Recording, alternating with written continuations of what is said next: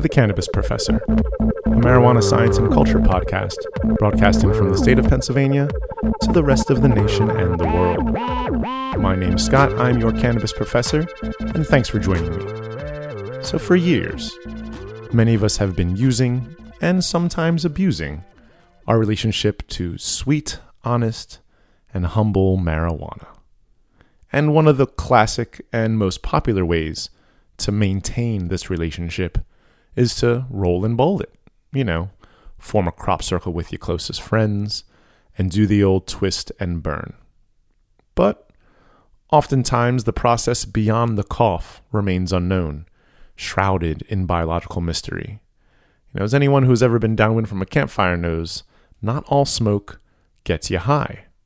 So the big question is, what happens in cannabis inhalation that makes our brains tickle so? You know, where does the weed go, and how does my body react to it? As we may personally understand some things about our own cannabis experiences, we're going to take a look at how well science attempts to describe what we may already know. So today, we're going to start with a closer look at inhalation through the lungs, the undeniable number one way to consume cannabis on the planet. So to start, we're going to first grab a strain as our sort of example figure for this exposition. And let's see, the strain I have here, a recent purchase from the PA market, is called White Chem Number 4. It's a lovely hybrid from INSA, bought in an 8th denomination. And it's kind of funny, just as a tangent before we get started, because packaging is always a conversation we have in the dispensaries, and the packaging from INSA is beautiful. You might have seen a previous unboxing on the Instagram, and if you haven't, check us out on IG at thecannabis.professor if you want to see more about what we're talking, because I'm going to throw up a little video of this getting opened up so you can check it out with me as well. Now, INSA, I think, makes phenomenal flower. I'll definitely be a consumer of theirs for a while, I'm sure. But the interesting thing on theirs is, as I said, their packaging is very bright, very modern, very attractive. But speaking of attractive, on the very top, they have a little sticker that you can remove and collect. And it gives you an idea, you know, through a couple of adjectives of what you might expect from the strain as an effect. Now, it's very red. It's like a fire engine red, so it kind of makes you think sativa. But on top, it says connection, socialize, engage, which sounds like connection. And then lastly, it says intimacy. And I'm just going to pull that one out and say, I'm not sure how well you could let people know that there is a strain they can use that's going to make them feel more randy by the end of the joint. So interesting, maybe a little off the mark, but maybe over the next couple shows as we talk about absorption and whatnot, maybe we'll figure out whether or not that intimacy thing really does have any teeth to it. But I digress.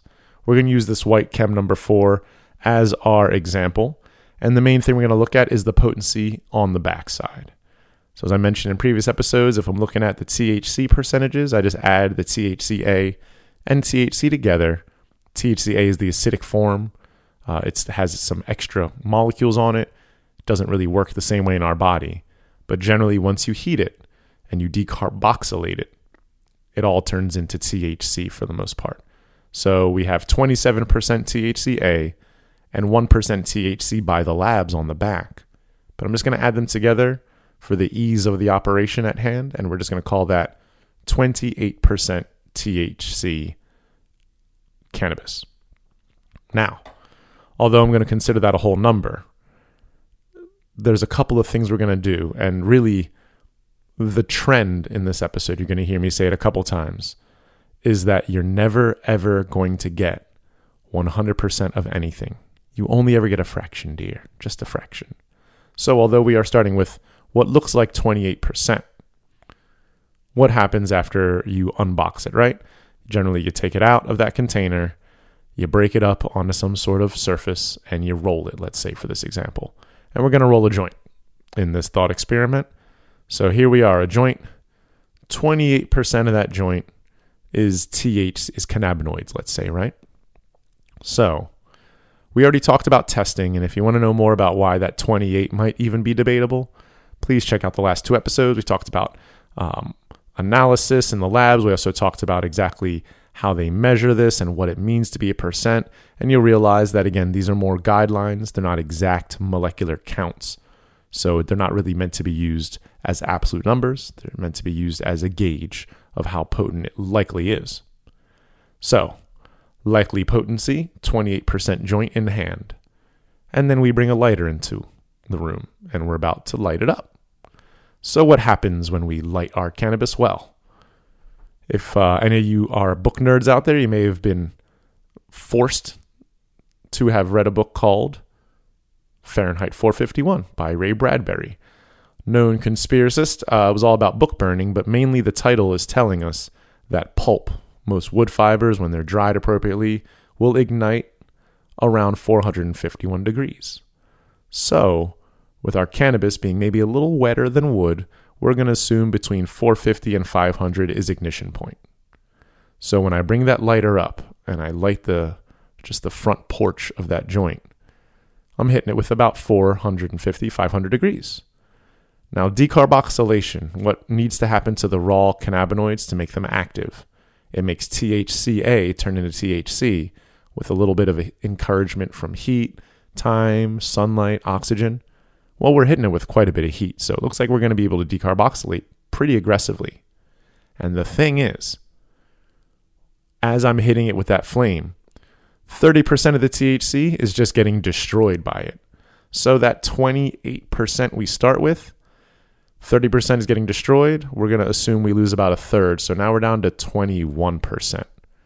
And of that 21%, we need to decarboxylate it so it can be used in our bodies. Now, decarboxylation, for all those edible heads out there who may already know, happens just around 200, 225-ish on the Fahrenheit scale. So we have 451, 500 degrees available, and we're about twice what we need for decarboxylation. So 30% dies, we have 21% left, and we need to decarboxylate that. Now, just like everything else, you never get 100% of anything. So you don't get 100% decarboxylation either. Usually you get somewhere between 75 and 85% decarbing. So let's assume that 21 now of what THC is not destroyed by the flame.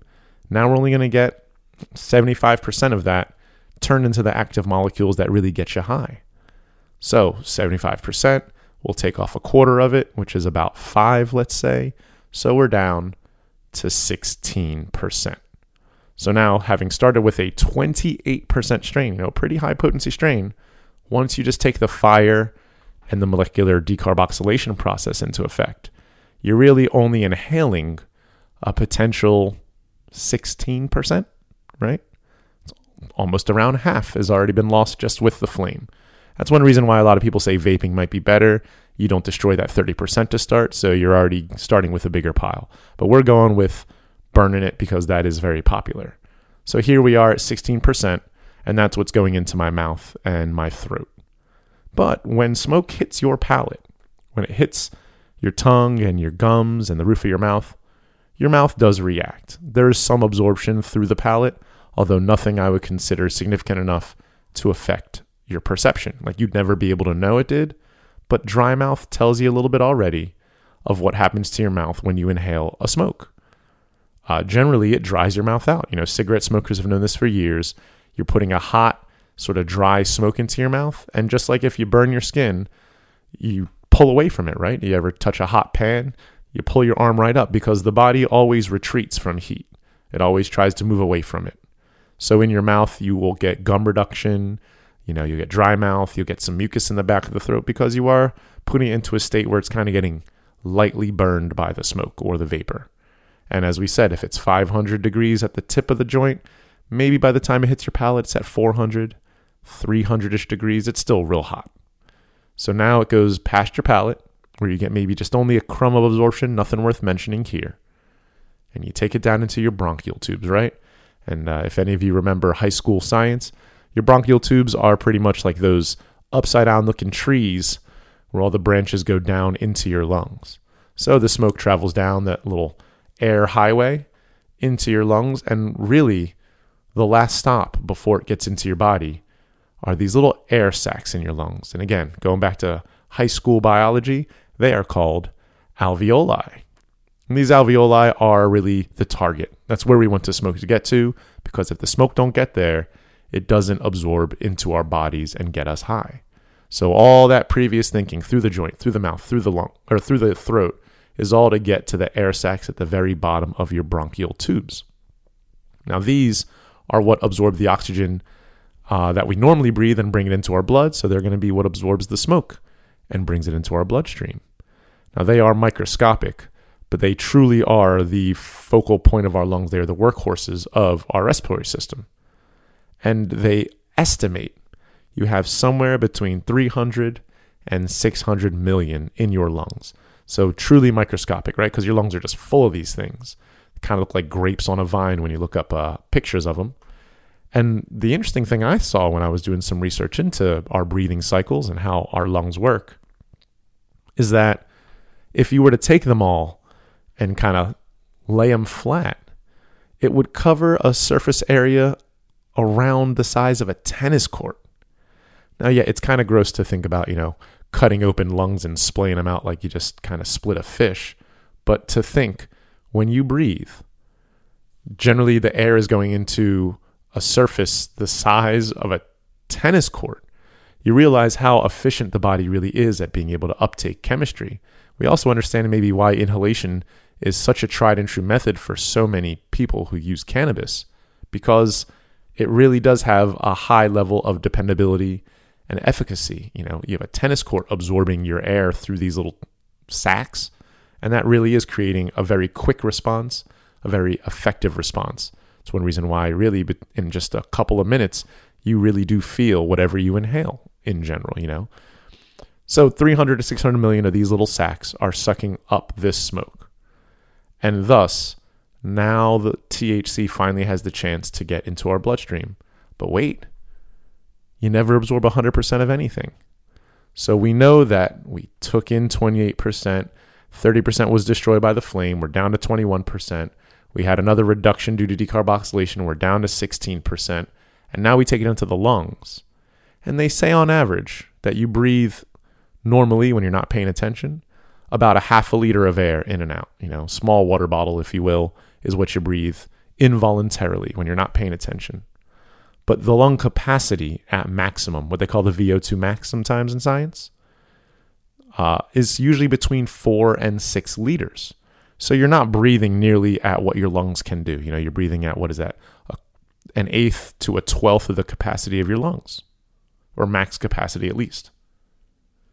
But what does that mean for smoking a joint or taking in, some marijuana smoke?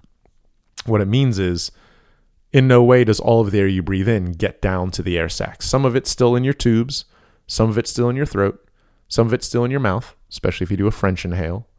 So it's very hard to get 100% of that air into those air sacs. Thus, we're going to assume you get about 80%, which is a pretty effective level. 80% of everything you breathed in was absorbed. That's a pretty good number. So now we're at 16% potency going in the smoke, and we reduce it by a fifth, right? We go down to 80%, and now we're down to somewhere around 13%, where we started at 28, because you don't end up absorbing everything you breathe in. They usually say the lungs average between 55 and 90%, and that's why I chose 80. But for some of us who've been smoking for a long time, if you've had any lung issues, bronchitis, these are all things which are going to change how many alveoli are healthy and working, or how well you can actually pull air all the way deep enough to get there. So some folks might only be taking half of that. They might be down in the 8th percentile of the THC from the plant is actually getting into their lungs, versus what they were told is 28% of that plant's THC is getting in you. And this, of course, is a lot less than we think is going on. So we start out with 28% potency. Now I'm only taking in between 8 and maybe 12% potency into my actual body. And it reduces further. So now it's in my bloodstream.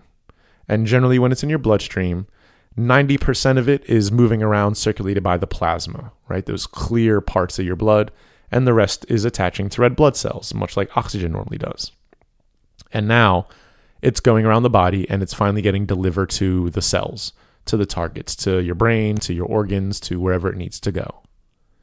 It says that you can detect THC between 3 and 10 minutes in the plasma in your blood. So it seems that, after you first take a puff, 3 to 10 minutes, you are being biologically affected, no matter what you think.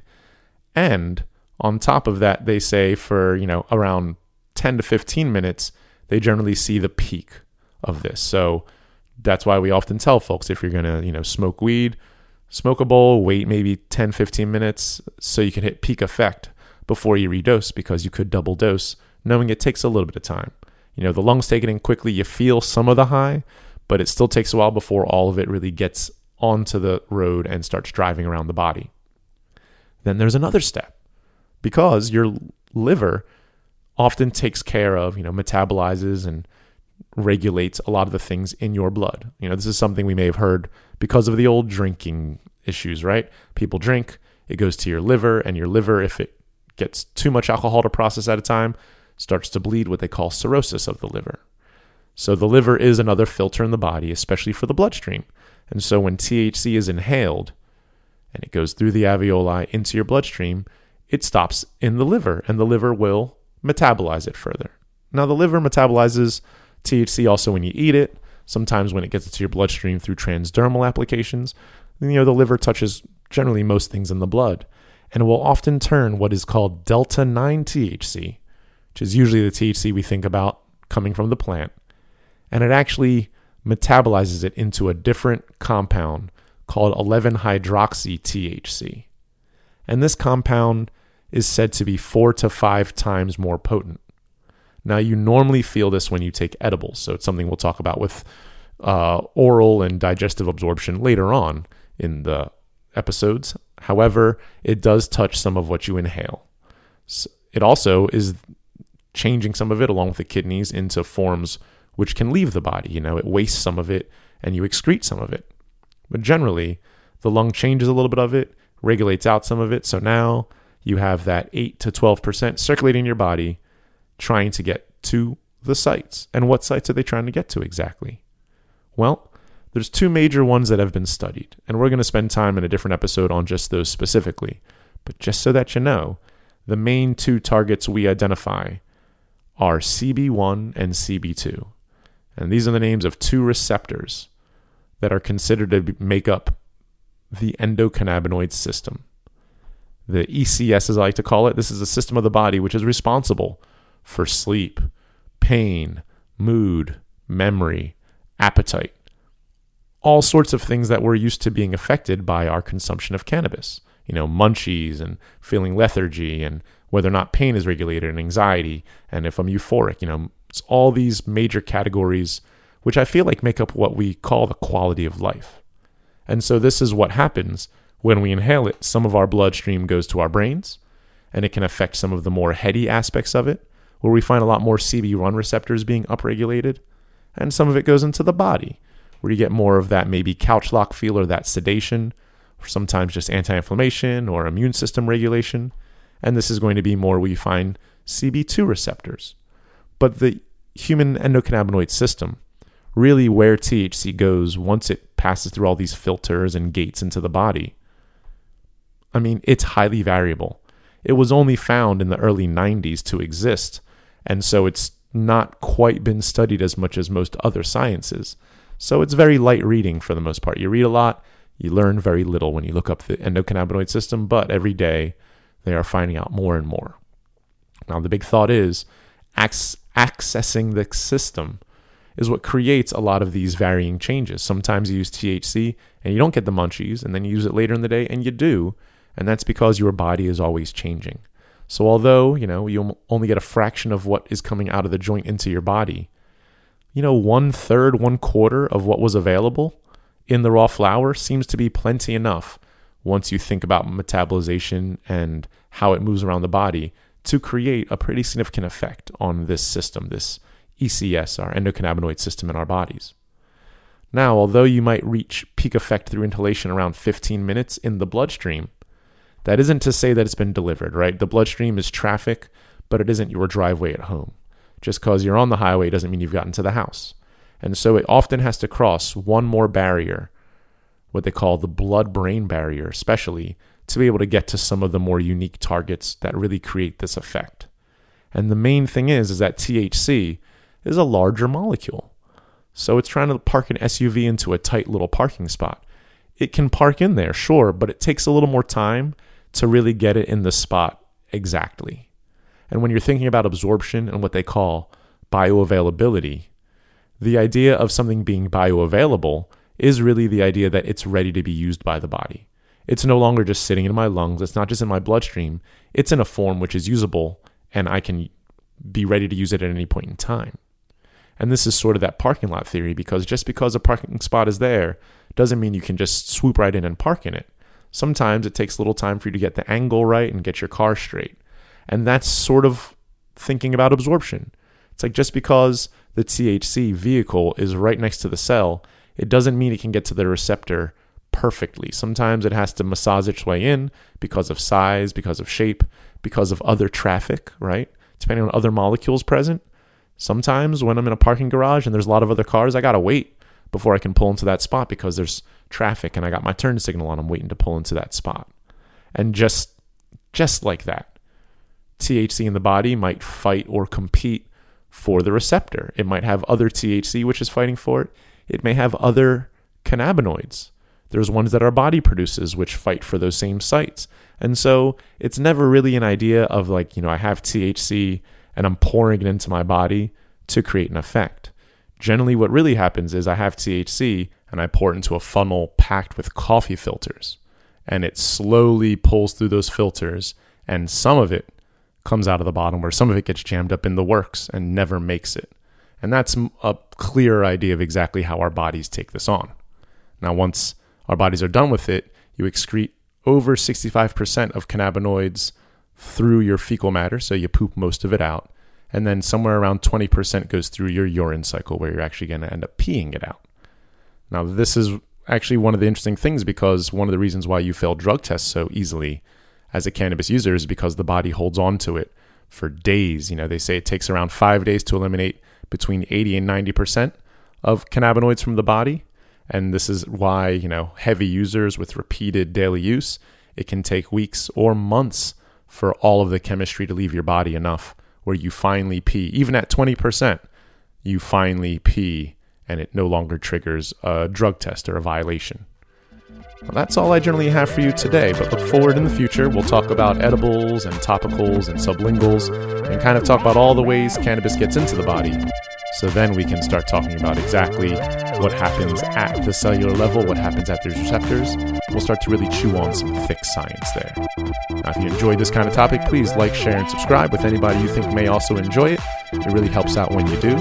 And until next time, thanks for joining me. Check me out on IG at thecannabis.professor and get medicated. Stay safe out there.